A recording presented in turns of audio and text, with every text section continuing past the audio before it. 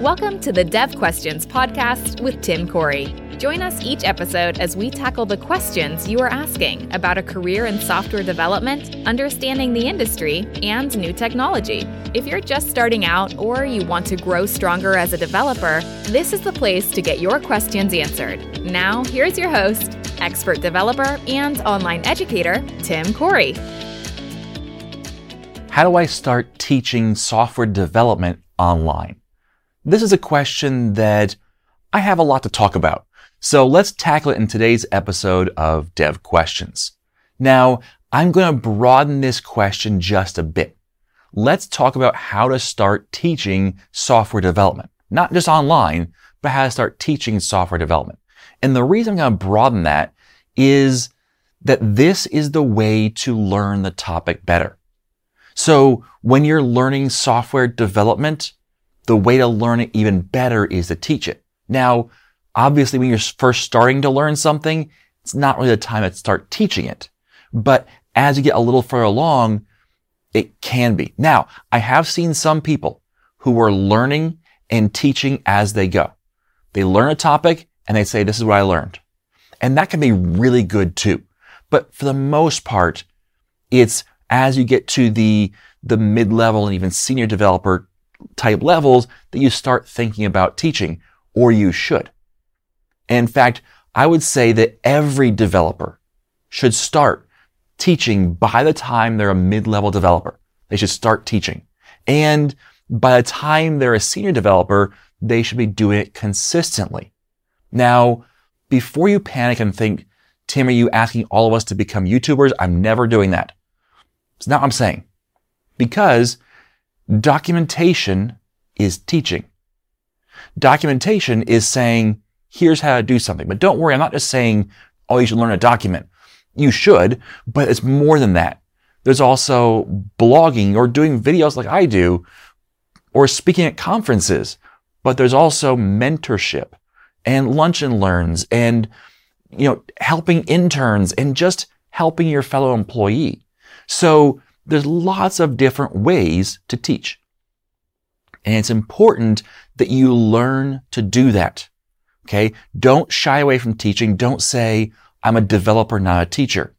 Because the way to become a very, very good developer is to teach the topic. Okay? So it's important. And like I said, as you increase in your level of seniority, you should do it more. It will make you a better developer. It will also help the next person get to that same point where you're at. Okay. Now, here's some tips. First of all, start before you're qualified. Yes, you're going to start and you're going to teach something and it's going to be wrong. That's okay. Because that's how you start to learn too. You may share something that you believe is right and you share that and somebody says, no, that's wrong. You didn't realize this. And then you learn something and you get to grow in that, which is why I recommend that you share in a small circle first. When you're first learning how to teach, learning how to communicate to other people, start with something small, a small circle, not YouTube, not TikTok, not an external blog. Don't start there. Start small. Share with a few people. And then the next important part is get feedback. And if you say, Tim, I'm too terrified to get feedback, well, you're definitely not ready to put on YouTube or TikTok, right? Okay. So start with a small group. It's important because when you get feedback, you're going to learn what you didn't know.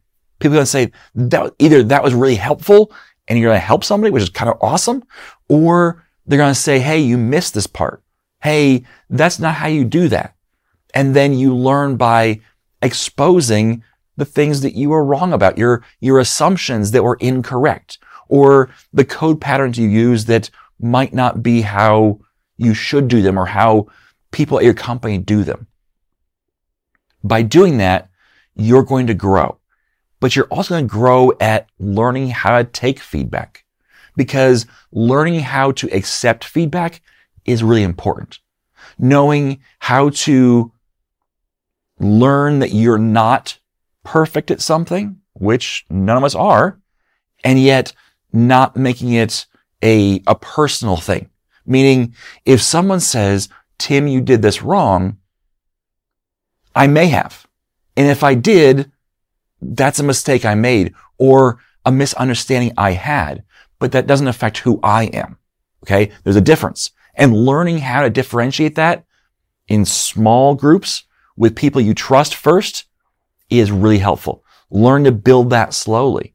It's important, again, that everyone go through this process as they go up the level of developer. Now, once you've done it in a small group and you've done it consistently and you've gotten feedback and you've learned from that, you've grown and you keep going, then expand your circle. Maybe add more people from your team, or maybe add more friends, or even share with a small user group. If you're looking to speak in public, one of the things that you can do is some user groups have, 10-minute trainings or 5-minute lightning trainings. Do one of those where there's 10 people in the room. And you know what? You get feedback. Say, how was that? Let me know what I can do to improve. And then improve. Don't just ignore the feedback. Don't just discount it. Okay? So once you've gotten through that a few times and expand your circle and you're comfortable teaching, and this is important, people are understanding what you're teaching. Meaning you can be a brilliant person, but if you can't communicate that in a way people can understand, then you're not teaching. Okay?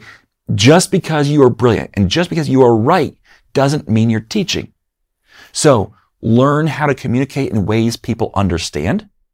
And once you do that, then you can start thinking about reaching a wider audience and doing something in public. So here's some best practices I have for teaching in public, such as on a YouTube channel, a blog, etc. And again, these are things that I do and have done. So here's some things that I have learned. Start small. All right. You want to be consistent. And that's point number 2, be consistent, but start small is number 1, meaning don't think about, well, I'm going to put out, let's just use YouTube as an example because you're here. Let's not say I'm going to do a video a day. Don't start there. Start at once a week or less. Maybe it's once every 2 weeks. Maybe it's once every month. Pick something and make sure it's small. You can always do more, but I recommend you keep that small schedule first. So pick a small schedule and then consistently do that. Consistently do once a week. All right. But for the first 3 months, do it in private. Meaning, if you're going to record YouTube videos, record a video, and let's just say you're going to choose Wednesdays. Every Wednesday, I'll release a video at noon. Okay? Then have a video that you upload to YouTube, you prepare, you put all the description and the title and all the rest on there and get it done by Wednesday at noon and mark it as private. And do that every Wednesday for 3 months. Okay? Don't release any to the public. All right? Now, once you've hit 3 months of doing that consistently, here's what's going to happen. You're going to do it consistently, and you're going to do more than you thought you would. Like you're going to do it once a day for the first week. And then you're going to get distracted and, you're going to do something else and you don't really come back to it for 2 weeks. This is why you see a whole lot of blogs that say, hey, I'm going to blog now. And it's the last blog post in 4 years. Because they wanted to, and they started in public and got distracted. Okay? So do it for 3 months in private. If you reach that 3-month period where you've done it for 3 months in private, now you have a 3-month buffer. Release the first video, and then the next video don't release until the next week. And keep that schedule. And then continue to do at least one per week, but release them on that weekly schedule. If you find you have a buffer of, say, more than 3 months, maybe 6 months, then maybe go, you know what? I'll release 2 a week. But don't do it until you have at least 3 months in private done. Okay? Don't overpromise and underdeliver. Underpromise, overdeliver. Okay.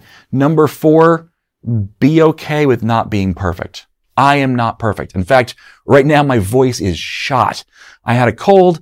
It's, this is right before I have to actually release this video. I'm just trying to get it out to you, but it's okay. It's not perfect. The audio isn't perfect. The fact that, my voice cracks and pops a little bit, it is what it is. You know what? I would rather get something out to you and be consistent than try to wait for the perfect moment, which might not come until it's too late.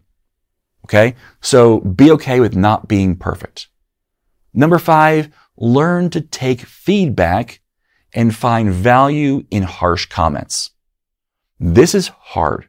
And it's why you've already practiced it, hopefully, in your smaller areas with people who are maybe more friendly towards you, but learning to take feedback and learning to have the idea that, you know what, people are going to say some things that might even attack me, but I need to take what I can out of that feedback and still grow.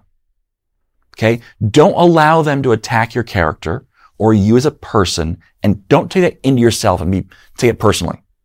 But you know what? Even in some horrible comments, I have found some things that I'm like, you know what? Yeah, I could do that better. It was the person put it in the worst possible way, and they made the worst possible accusations against me. But there was something there that I could take and improve on. Sometimes there's not. And just, you know what? Let it go. But see if you can not just throw everything out when there might be something of value in that feedback. It's hard, but you can do it. Now, there's one overall key. And this is beyond all the stuff we talked about already. There's one overall key that has worked well for me, and I think it's one that is important because it changes how you do things. You don't have to have this key. You don't have to do this.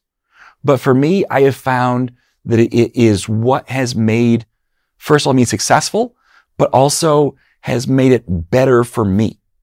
And that is, don't do training, don't do public training, don't do, YouTube or TikTok or whatever.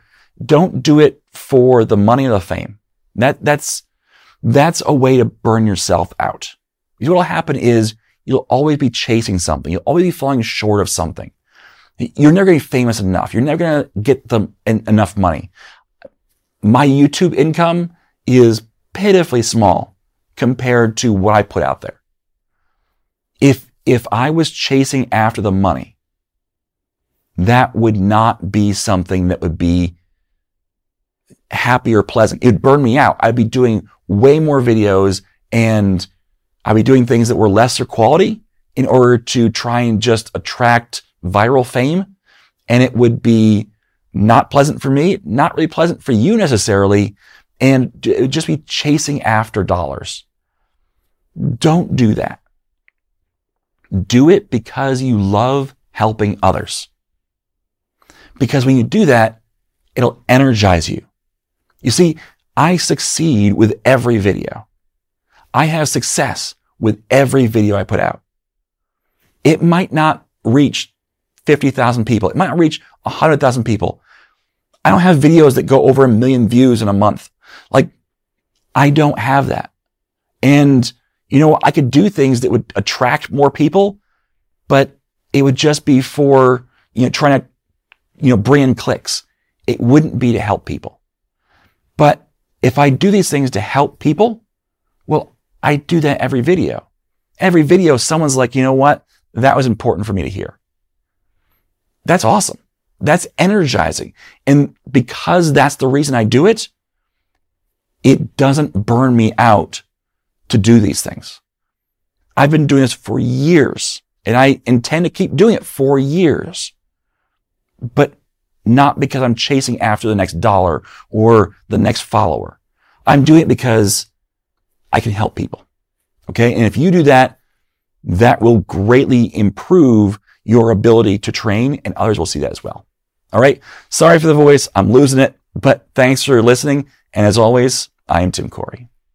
Thank you for joining us for this episode of Dev Questions. Tim is committed to making it easier for you to become a developer. If you would like to help make more content like this possible, please like, subscribe, rate, and share Dev Questions. You can also send your questions to questions@IamTimCorey.com. Until next time, remember, you are too smart and your time too valuable to waste it making all the mistakes Tim did. When you're ready to learn to think and code like a professional developer, head over to IamTimCorey.com and enroll in a course.